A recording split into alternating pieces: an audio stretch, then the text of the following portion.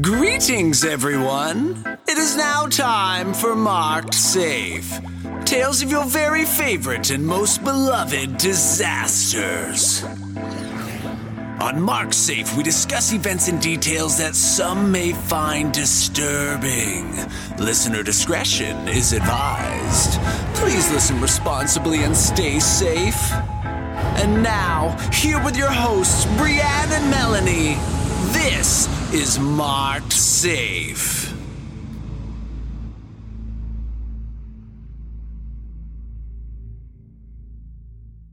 Have you been keeping up with the Dallas Zoo drama at all?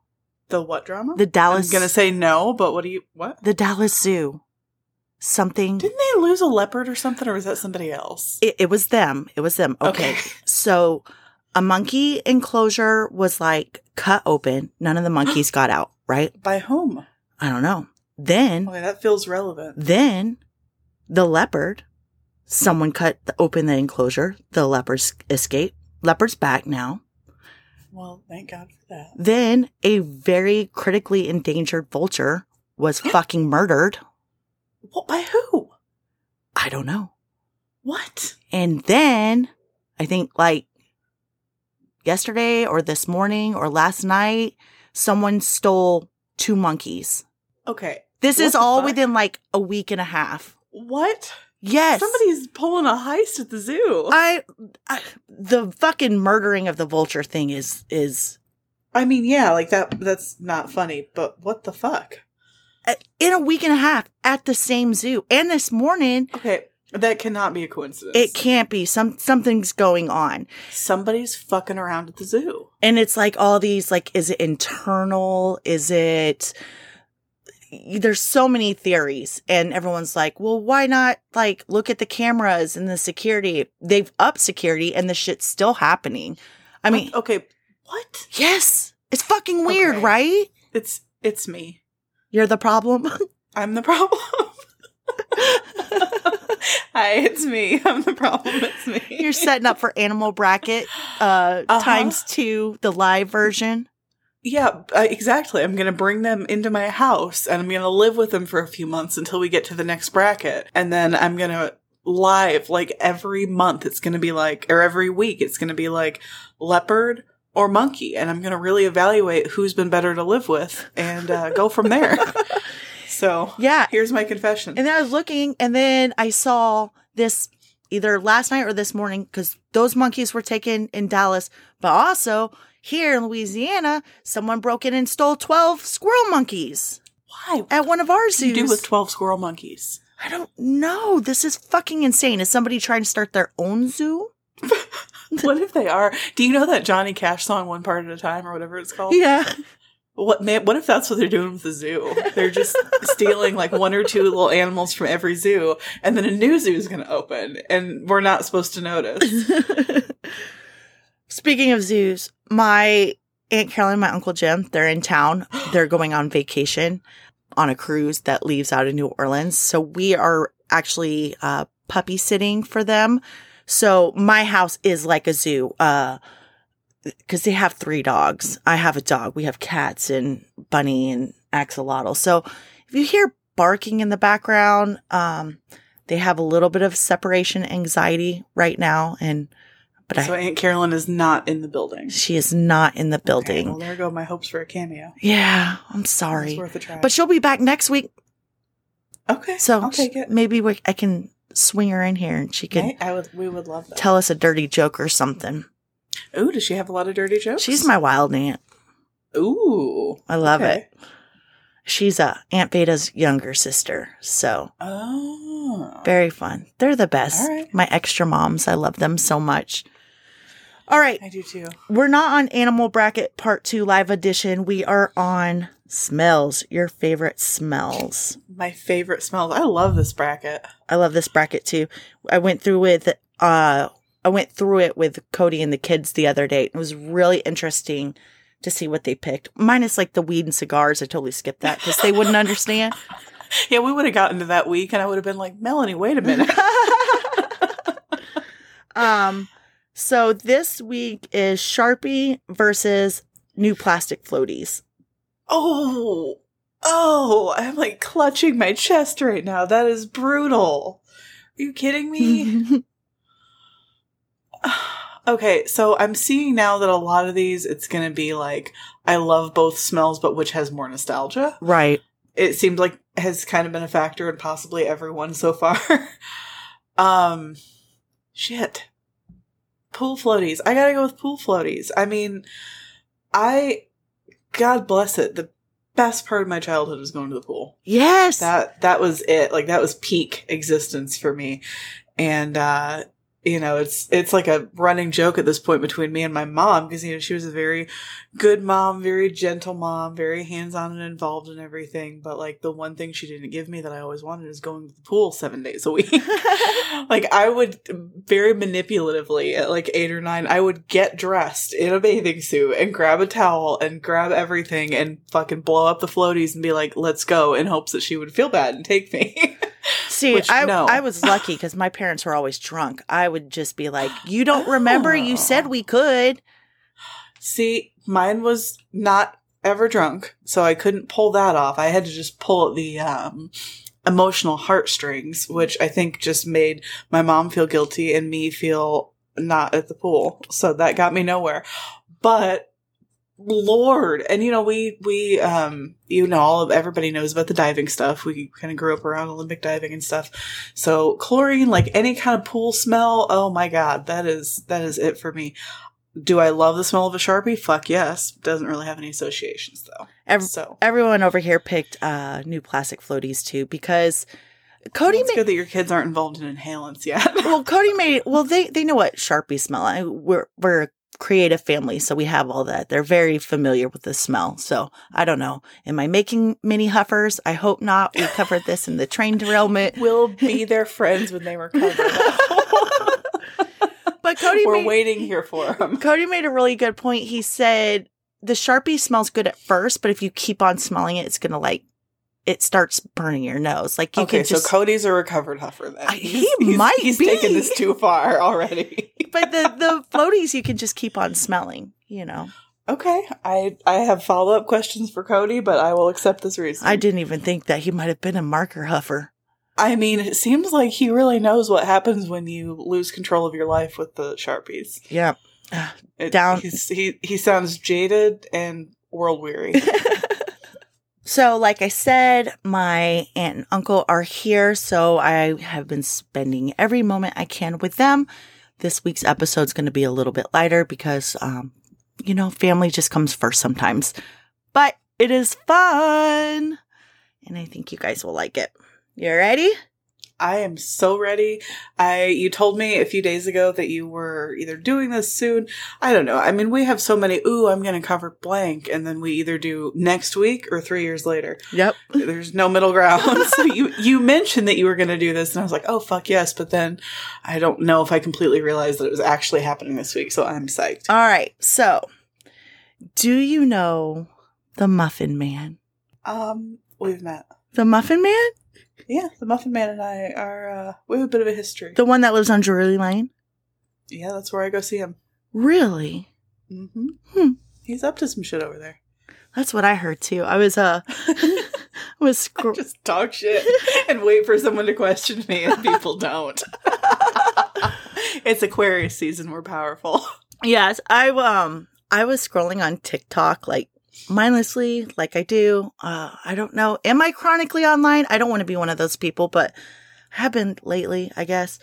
And I came across this video and it kind of sent me down a Muffin Man rabbit hole. Okay, a Muffin Man rabbit hole. So the account alleges that the nursery rhyme is actually about the first documented serial killer. A man named Frederick Thomas Linwood. So Frederick would wait in alleyways, luring small children in with muffins so he could kidnap and murder them. Shut up. Right? That's what I was like. Oh my God. I was hooked. So, like the lore of so many other nursery rhymes, the Muffin Man was created as a cautionary tale to keep children safe. This was so fucking wild to me, and since TikTok is kind of like the Wild West of information, I immediately had to go to Snopes. I felt like I would have heard this before. You know what I mean? Yeah. It's still unproven on their website.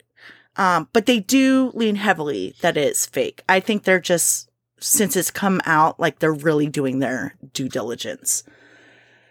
So in the original viral TikTok video posted by Jack Williamson, he claimed that Frederick killed 15 children and 7 rival pastry chefs. The original source appears to be from Uncyclopedia, a parody version of Wikipedia. On the page, it says that between 1589 and 1598, Frederick, quote, would tie a muffin to a string, and as a child tried to get it, he would pull the string, eventually luring the child into his house, giving him ample time to knock the child out with a wooden spoon.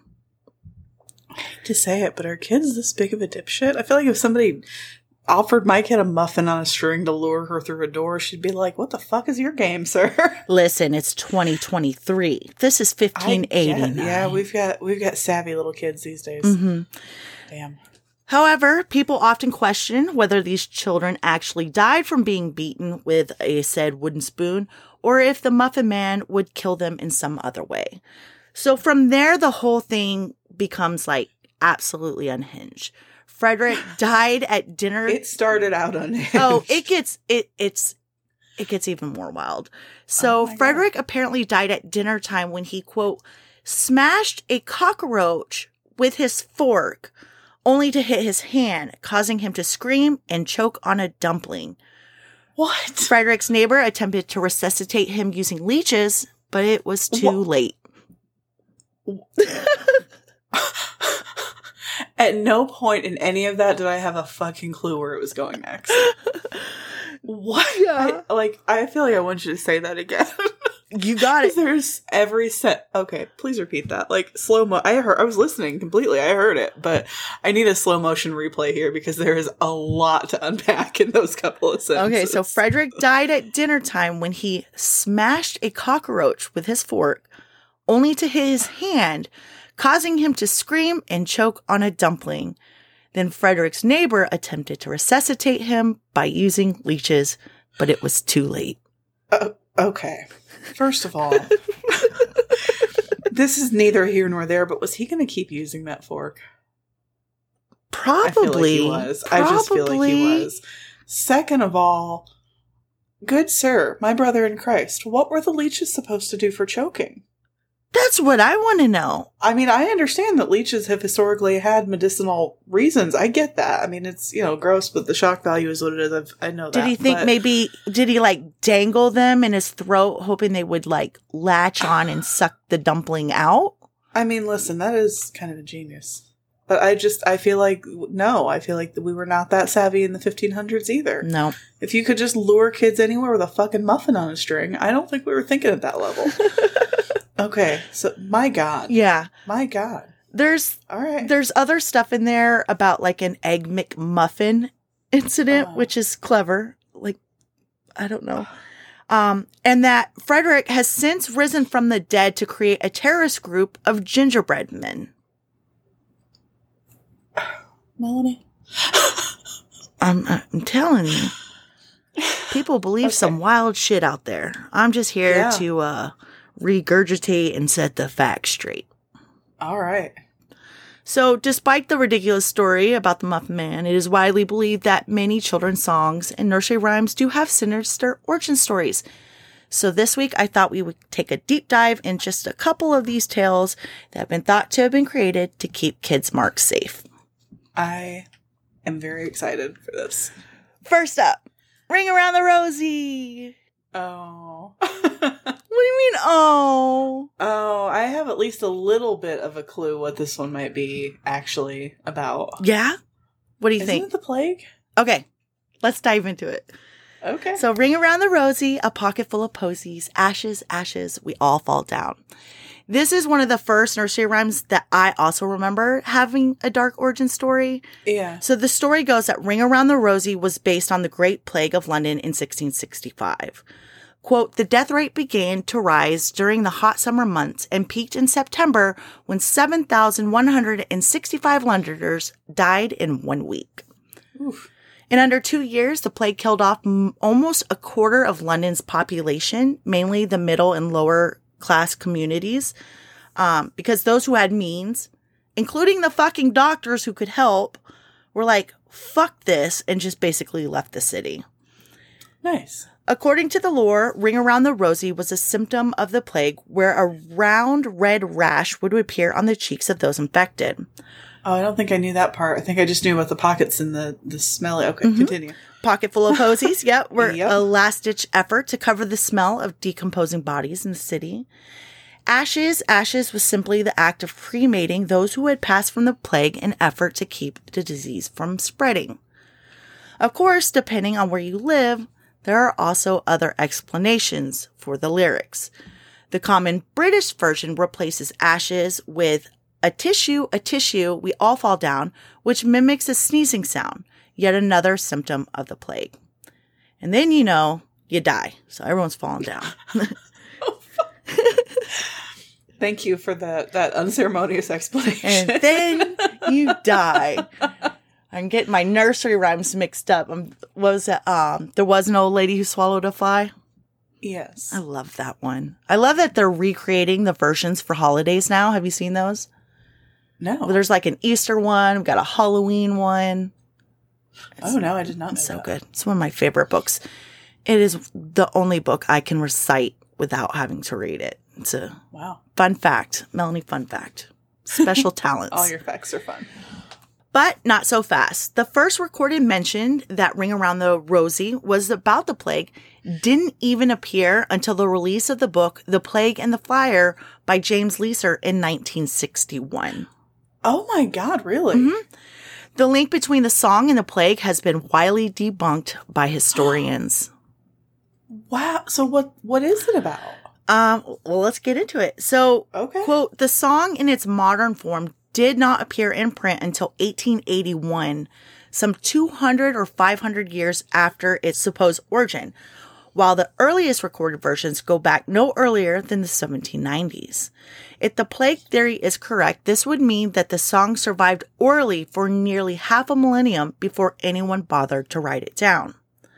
So what the fuck's the song about? That's impressive, though. That's really cool. Mm-hmm. Dr. Philip Hiscock of the Department of Folklore at the Memorial University, Newfoundland, said, the more likely explanation is to be found in the religious ban on dancing among many Protestants in the 19th century in Britain as well as here in North America. Adolescents found a way around the dancing ban with what was called in the United States the play party. That means something different now. Yeah, it does. Okay. Play parties consisted of ring games, which differed from square dances only in the name and their lack of musical accompaniment. They were hugely popular, and the younger children got into the act too. Some modern nursery games, particularly those which involve rings of children, derived from these play party games. Little Sally Saucer or Sally Walters is one of them, and Ring Around the Rosie seems to be another. The rings referred to in the rhymes are literally the rings formed by the playing children. Ashes, ashes probably comes from something like husha, husha, another common variant, which refers to stopping the ring and falling silent. And the falling down refers to the jumble of bodies in the ring when they let go of each other and throw themselves in the circle. Okay, I did not expect that this was going to be debunking the debunking, and I love it. I know. I was like, oh, this is going to be such a good episode. We're going to get into the ooey gooey of all of these things. And Right? I'm like, yeah, everybody kind of knows the backstory on that one, but we'll love to hear it from Melanie's perspective. Nope, whole different thing. yeah, this whole episode just was a rabbit hole. I love rabbit holes. I know you do. I taught my kid about rabbit holes yesterday because she said that she got to Google. Apparently at school, she was allowed to Google anything she wanted in computer lab and print a picture of it. I assume they're teaching kids how to just print stuff. I don't really know. And I was like, oh, what did you Google? And I think it was a picture of a kitten, which is unsurprising if you know Adelaide at all. Then she's like, but then, like, I saw something and I clicked that, and then I saw something else and I clicked that. Oh, and then the next thing I know, I was reading about babies born without noses, and I was reading about a teenager who lived until they were a teenager and took a selfie, and it was different with her. She didn't have any, she had like a hole where her nose should be, but then there was a toddler who just didn't have any nose, and that one died in infancy. And I'm like, what? Was there no supervision in computer lab? I know. And she's like, that is not what I started out Googling, but I just read a bunch of stuff and then I ended up reading all about something else. And I was like, Melanie and I call that a rabbit hole. Yep. And had to explain the concept of going down a rabbit hole. And she was like, oh, I do that a lot. She's so cute. She's one of us. She is one of us. She's a little bitty ghoul. So finding out that Ring Around the Rosie wasn't as macabre as I was led to believe is fucking disappointing. I decided to deep dive into a nursery rhyme that was for sure to have some dark history. Okay. I was like, this one has to, right? So how about London Bridge is falling down? It's right in the title. It's a bridge collapse. It's gotta. It's bridge collapse. It's on brand for our podcast. Absolutely. Okay. So there are actually several theories of the meaning of the song, including a Viking attack, a pair of fires, and even human sacrifices. Oh, shit, dude. Okay. Yeah. Bridges across the Thames have predated the city of London. A Norse saga tells of a battle in 1014, which leads to the destruction of one of these bridges.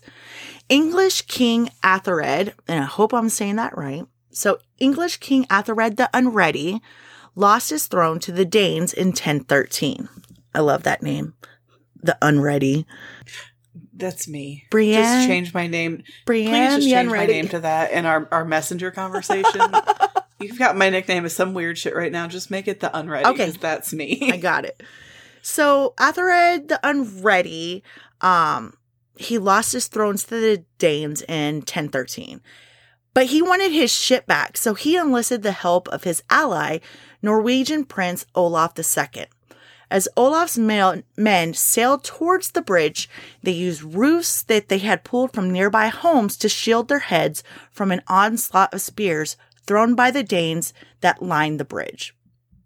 Goodness. Their defenses allowed them to get close enough to the bridge to tie ropes around the piers. Rowing hard, the men pulled at the cables, destabilizing the bridge and pulling it down. Samuel Lang translated the Norse saga titled, here we go, Heimskringla, something like that. I think you did as well as any of us could have with that one. Heimskringla in 1844. It included a verse by poet Otar Savarti. It's very lengthy, but in part, one of the verses reads, London Bridge is broken down, gold is won, and bright renown. Shields resounding, war horns sounding, Hild is shouting in the din, arrows singing, mailcoats ringing, Odin makes our Olaf win. So, there's a London Bridge breaking in there. Yeah. Seems like a compelling origin story for the nursery rhyme, but historians are not sold. Quote, modern translations make it clear that Lang was using the nursery rhyme as a model for his very free translation, and the reference to London Bridge does not appear at the start of the verse, and it is unlikely that this is an earlier version of the nursery rhyme. Another theory is that the nursery rhyme was inspired by a set of fires. The London Bridge has had a grip of fires in its lifetime, but there have been two linked to this nursery rhyme. I'd love to maybe cover this in like a future episode, so I don't want to do a total deep dive, so we're just going to kind of briefly go over it. Okay. The first fire thought to be part of this nursery rhyme's origin story happened in 1633. An accidental fire spread along the bank of the Thames River, severely damaging the bridge and 42 buildings. Then, in 1666, when London was still in the throes of the Great Plague, and while citizens were definitely not stuffing their pockets full of posies, another massive fire. Just after midnight on September 2nd, 1666, a fire broke out in a bakery on Pudding Lane and would sweep Pudding Lane? and sweep across the city. Isn't that cute? Pudding Lane. Okay, we have a you know what? I took a picture. I took a screenshot of this yesterday because I was going to send it to you. And I was driving and I was thinking, I'm going to start sending Melanie the ridiculous Midwestern street names that we have here. Because I drive a lot and I'm always like, Jesus Christ. Yesterday, I turned left onto Turkey Foot Road. And we have a cornbread road in Muncie. I don't know if it's road or street or what, but we've got a cornbread something in Muncie. Pudding. Okay, continue. I love that. We need, they should all be food. Or just ridiculous stuff. Yeah. I wonder if the Muffin Man, no, he lived on Drury Lane. I was like, it'd be so much cuter if he was on. The Muffin Man, Puddin' Road. Okay. Damn, I want to move to Puddin' Road or whatever fucking Pudding Lane? Road. Lane. Yeah, that's even better. The Great Fire of London would consume some of the London Bridge, but despite considerable damage, it wasn't completely ruined. Despite its poor track record with fires, the Old London Bridge, which was built in 1209, lasted 622 years and technically never fell down, leaving some historians convinced that these fires did not inspire the nursery rhyme. The third and most unsettling of the theories is that of immurement and human sacrifice. Ooh. Immurement is essentially where a person is bricked up or sealed in a very small space and basically left to die. So they're like just standing there in a small, there's like no food, nothing. They're just there. Oh my God. Crazy, right? That's upsetting. Yes. Quote, this torture was based on the belief that structures like buildings and bridges would be more sturdy and stable if a person was entombed in the foundations. Shut the fuck up. I'm not shutting the fuck up. It wasn't like necessarily punishment for the person. They were just a fucking brick in the building? Sometimes, yeah, there are cases where, yeah, it's just. Oh my God. What? Whoa. Right? That's dark. It's super dark. The human sacrifice would serve as a, quote, eternal watchman. Mm. So you're basically just like. They're not going to watch your fucking building after you do that, though. They're essentially just trying to make a ghost, you know? Yes, exactly. But they think that ghost is going to do their bidding. Let me tell you, if you brick my ass into a building, you think I'm going to help you from beyond the grave? Oh, no. Oh, no. There's going to be a burglar that's going to come or something, and I'm going to be ghosting around, and you're like, look, all the good shit's in there. They bricked me into this building. Like, that's going to backfire. Brienne, I just had a fucking wild notion. What? Hear me. A lot. Hear me out on this. Okay. I'm kind of the queen of wild notions. Okay, so I feel like you just talked me into like this idea. You totally did. Okay. Are you going to brick someone into a building? Because I've got some people we can start with. I have a conspiracy theory. Okay. Oh, hell yeah, you do. Okay, so you'd be pissed if someone did that. You'd be a ghost. You'd be mad. You're not protecting shit. Mildly. No, fuck that. I'll do the opposite of protect shit. Someone's going to need to protect that building from me. What if Mothmen? Oh.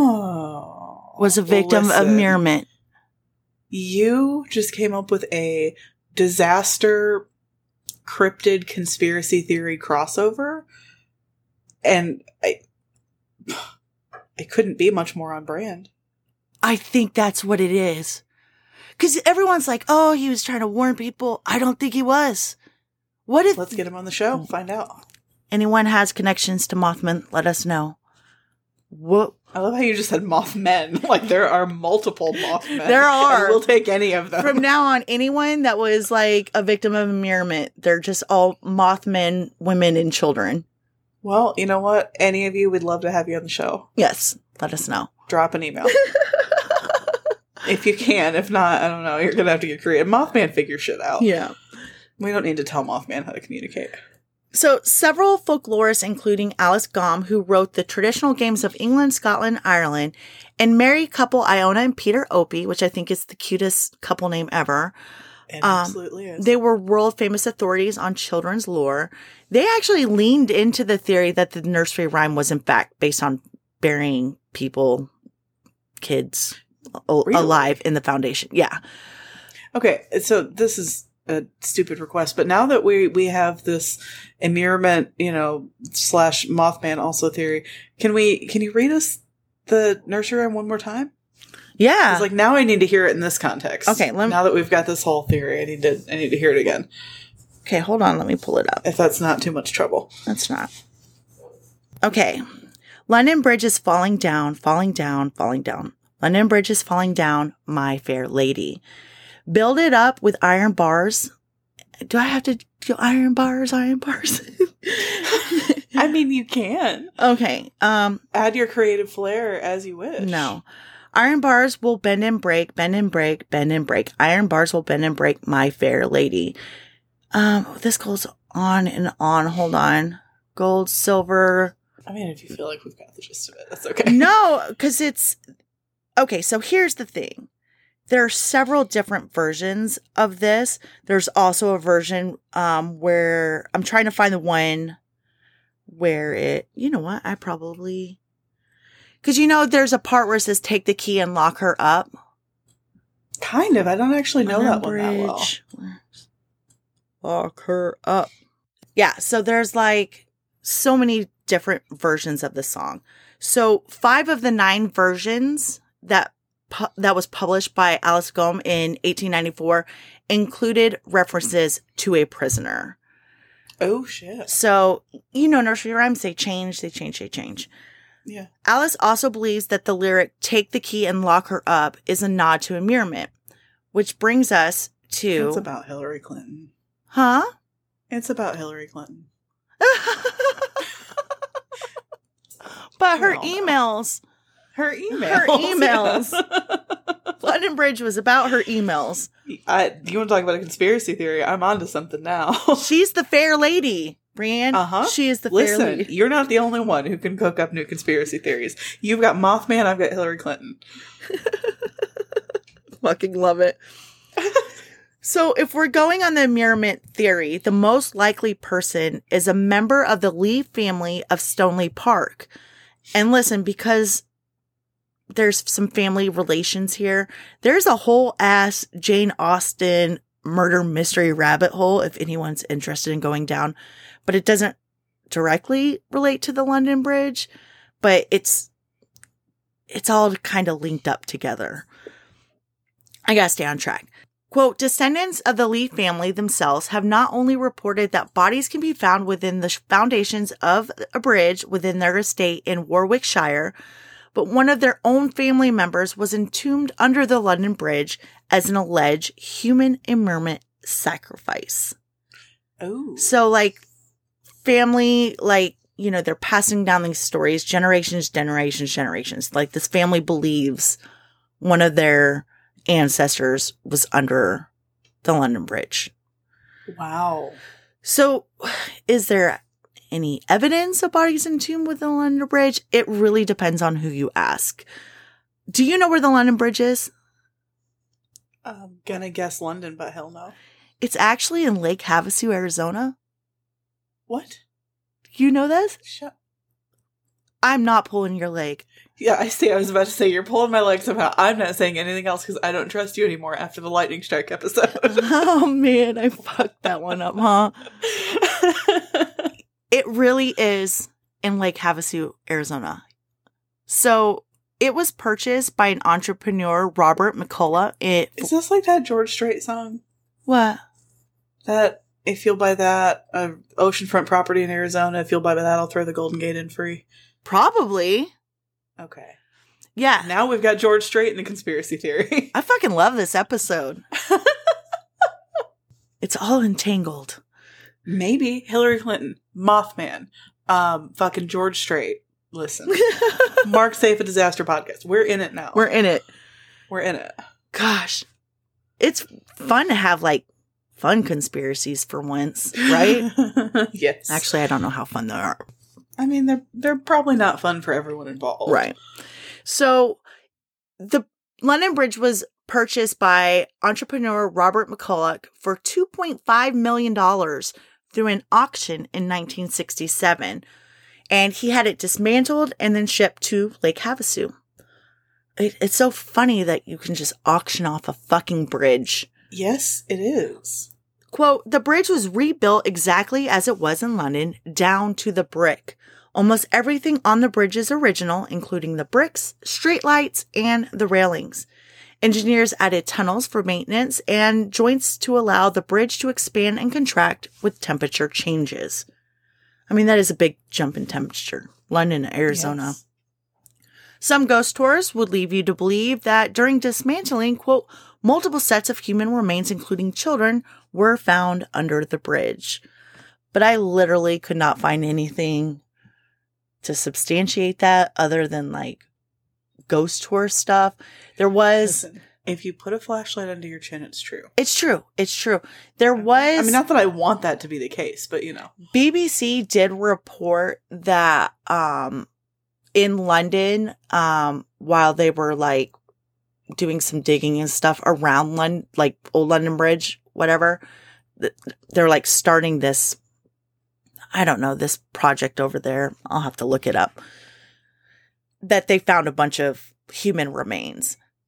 BBC reported that. But then I found a lot of articles where they were saying that could be a prank for the guys that opened like this weird exhibit with skulls and stuff. Interesting. So by the way, I feel like you and I need to start workshopping some post-mortem pranks because I keep reading about like, you know, the whole at my funeral, put a salsa bowl in my hands, make everybody eat chips and dip from the coffin. Somebody had some kind of I'm watching you cry harder banner flown like with an airplane, I think, over their funeral. Oh my gosh, I love that. Somebody, what was it? It was an older lady, and this may have been in Horrible Ghouls, and she had passed out in advance, or I don't know, scheduled or something, like cards, and it had a little Ouija board inside, and it said, "Let's keep in touch," to be passed out at her funeral. That's so cool. Like a funeral invitation that's a Ouija board. Yes, and I just feel like we need to be thinking about our post-death mischief. We should start on this. Not that I'm planning to die anytime soon, but you never know what could happen. I think we need to put some thought into this. I got into some post-death mischief with my brother the other day. Ooh, do you want to tell? Yeah.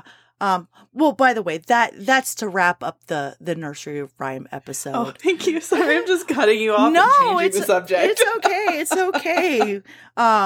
Yeah, so it was coming up on my brother's birthday, and I actually have my brother's ashes, and his children, you know, they wanted, with his birthday coming up, they wanted them. So I was like, okay, well, I will get them sent.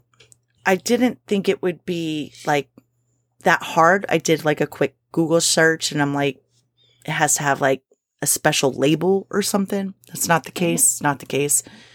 So I just bring my brother in with Josie and Squonk to the post office, and I have them boxed up with like, I got my niece and nephew like some journals, like if they want to like write some things down, because I'm like, you know, that helps me out too. And, you know, just a couple of his things that I had like on my person that I thought they would like, you know, a couple watches and some pictures, stuff like that. Anyways, I box it all up together.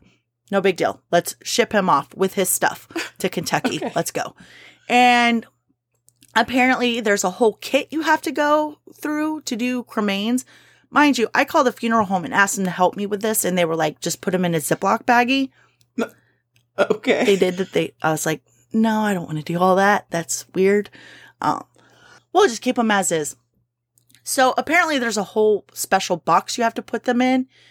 And I was like, well, I guess I have to go to the car. It was a mess. I had to like re-unpack my brother like in the middle of a parking lot. Okay, this is a weird question, but we've had some cremains getting shuffled around this week as well. Did you send all of him or part of him? So I took out just a small bit for myself and for my sister, and then the majority went to his children. Fair enough. That way I could, you know, take them to Arkansas and stuff like that. I want to put them with mom as well. And, but yeah, it was just like, the wind was blowing, and I'm like, I have a baby. I have Josie. I'm in the parking lot trying to pack my brother up into a different box. The wind's blowing bubble wrap everywhere. Oh, no. So I'm running around. Oh. I'm like, Josie, hold Uncle Jacob, not realizing like, I don't even know what the fuck I'm talking about, so I can get bubble wrap. Finally get it done. And we go into the post office, and to mail everything off. It's all separated. It's all packed off. And Josie just is like, bye, Uncle Jacob. And there's like a huge line of people. And at this point, there's bright orange stickers all over it that say cremains inside. It was just, I know he set me up for that experience. Did I ever tell you my cremain story? No. Oh my God. Melanie, you're going to remember that forever. Oh, yes, I will. Yes, you will. Let me tell you a little story real quick. This is unrelated to anything other than your cremains, but I feel like some of our listeners might appreciate this. So my grandparents, my granny, who just died in November, and her husband, they met in 97. They were both in their 50s and met on like a radio dating service type deal. And that's cool. It is cool. They got married really, really fast. Like from the time they met to the time they were married, like 3 months. And my mom and I lived in Indiana. My grandparents lived in Michigan, and I was 9. So my grandfather, who we will call Jim, that's his name. I just feel like for the story, calling him Gramps or something would be confusing. Anyway, first time that we ended up meeting Jim was the day of their wedding. Oh, wow. Because they got married so fast, and mom was a single mom and everything, so we can't just bop back and forth to Michigan every day of the week. So we went up there for their wedding in 97, and he had obviously already moved in at that point, but we had never met him. So we get to her house, and he's not there. He's at work. And, we're just, kind of nervous energy waiting around to meet this new guy that's about to marry my grandmother. Like, it's a big freaking deal. So it's me and my mom and my grandmother. We're in my grandmother's dachshund, which is relevant. Hold on to that. Little long-haired dachshund are at the house. This stranger has moved in. His stuff is in the house. It's kind of weird. And his mom had passed away sometime before, and he had part of her cremains in a little urn. I mean, it was probably the size of like a can of Coke. I think I remember. I don't remember, but I think you did tell me, but I don't remember the details. Okay. Well, and he had 12 siblings. So, there's a lot of his mom to go around. That sounded so Anyway, he had a little one about the size of a Coke can. So my grandmother had this paper towel holder that she had installed on the wall in the kitchen. And it was like wooden, I think, and kind of rickety. And it was one of those where it has like a little shelf on top. And then underneath it, it's got the paper towels. Yeah. So we're there knocking around the house, waiting for him to get home from work so we can meet this guy for the first time. Someone, I'd have to ask her, I don't remember who it was. I really think it was my mom. Someone grabs a paper towel, and you know how you kind of pull it to the side to tear it off? Knocks the urn onto the floor. Oh my God. We've never met him before. His mom is on the floor. The urn is in a million pieces. The cremains are everywhere. It is a literal, physical grief blender. The dog is licking them. He's a little long-haired dachshund. He's got fucking ashes on his little wet nose. We are horrified. Well, yeah. And I feel like this is like, we don't know this guy from a bar of soap. And I feel like it's like midday, maybe, like late morning, early afternoon. I don't know. I mean, it was 97. But it wasn't like 5 minutes before he got home. We had time to stress about this. So we sweep it up, and we sweep up the cremains, and we sweep up the shards, and we are trying so fucking hard to glue this thing back together fast before he could get there. Did not succeed. We ended up calling in a third party, one of my grandmother's best friends. I don't remember if we took it to her, if she came over. Bless her heart, Laverne ends up gluing this thing back together. So then we have this glued together urn with like visible cracks, and his mom dumped back into it, back on the paper towel thing. And it's like, do we tell him? So then we are like at the table, hands folded, waiting for this man to get home. Well, so he gets home. And, it's like, nice to meet you. We've been gluing your mom all day. So he gets home, and, like, I believe there was a little cup where he put his change in his pockets at the end of the day, right next to the fucking urn. Oh. So he goes over there and he puts his pennies in the cup, and, like, we are holding our breath. And he doesn't notice it. And then he, does some other stuff, and he goes back and gets a paper towel, doesn't notice it. we were tripping the fuck out.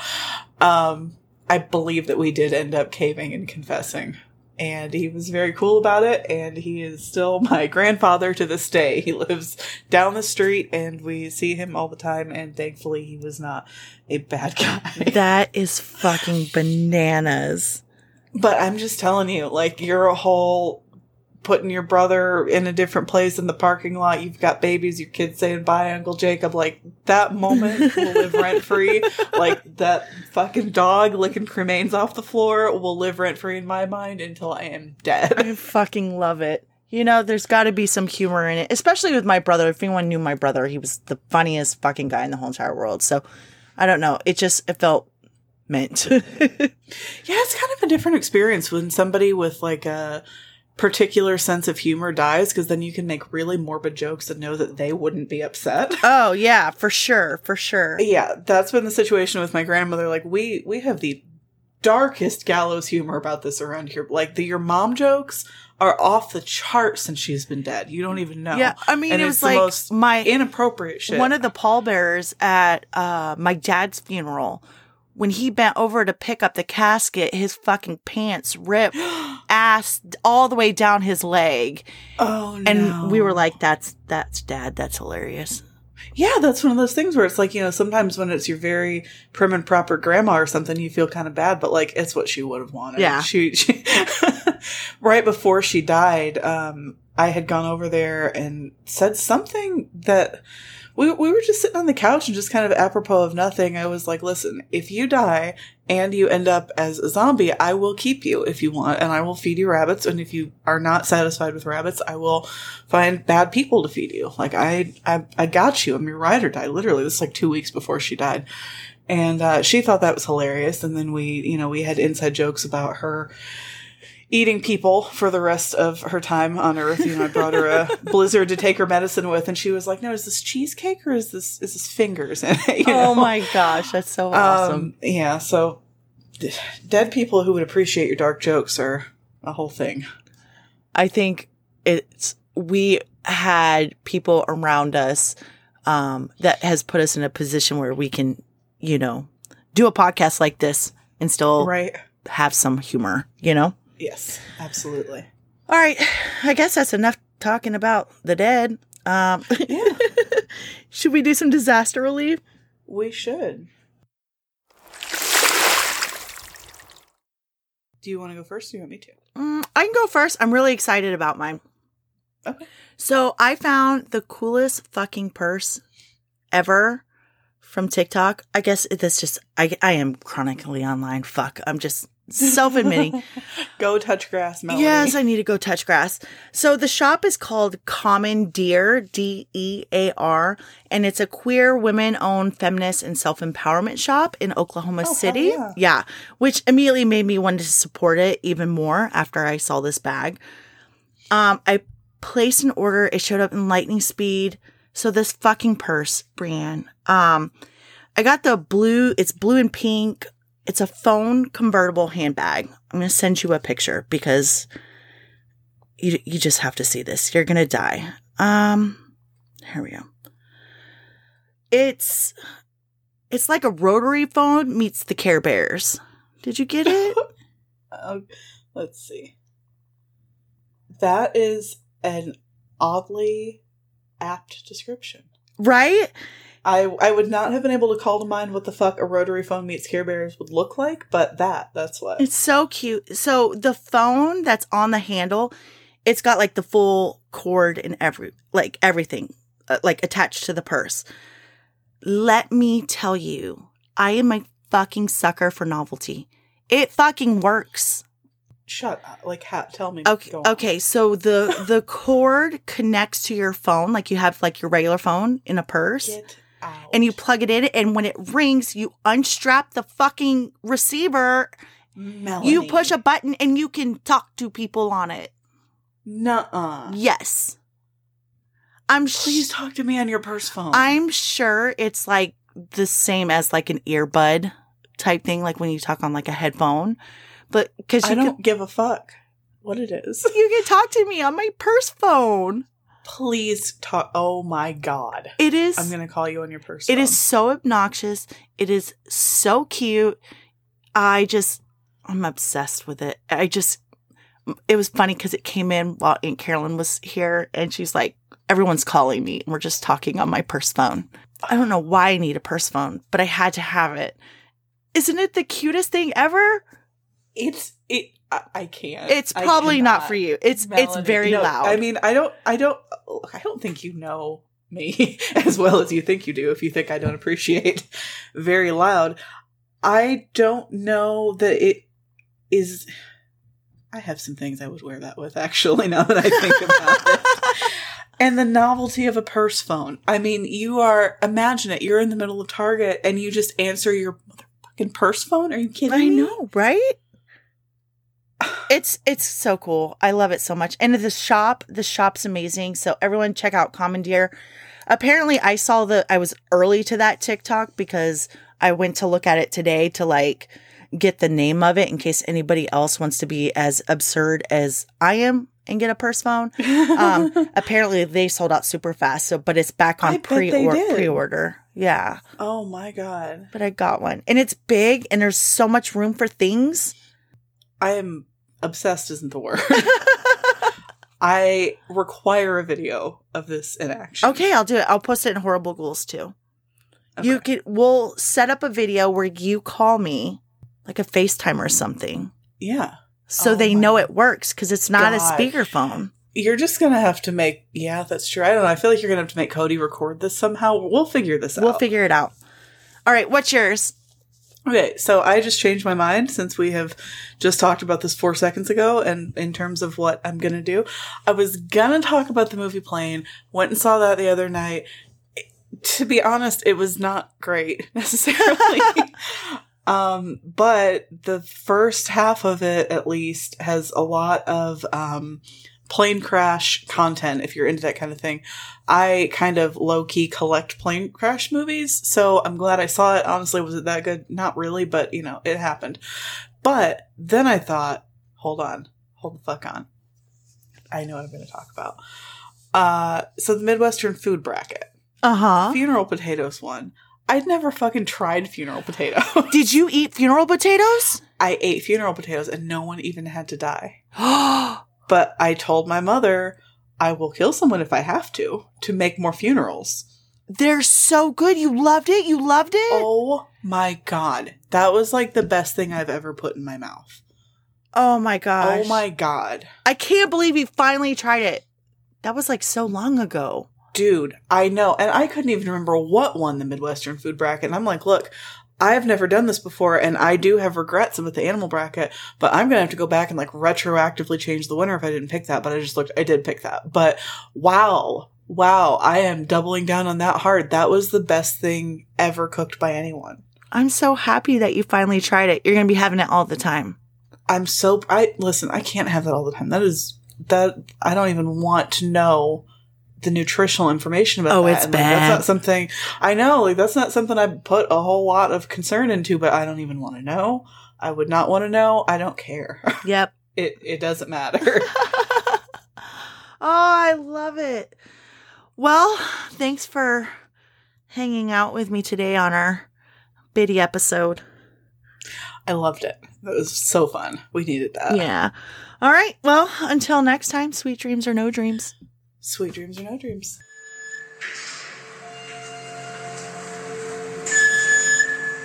Hey, Horrible Ghouls. Hope you enjoyed this week's episode. If you would like to share your personal MarkSafe moment, you can send it to us at marksafepodcast@gmail.com. Please give our podcast a rate, review, and subscribe, and tell your buddies about us too. That goes a long way. If you want to further elevate your support, check out our MarkSafe Patreon page, where we have shoutouts, goodies, and some bonus content in the works. You can also find us on Facebook, Instagram, and Twitter. Thanks again, and as always, stay safe.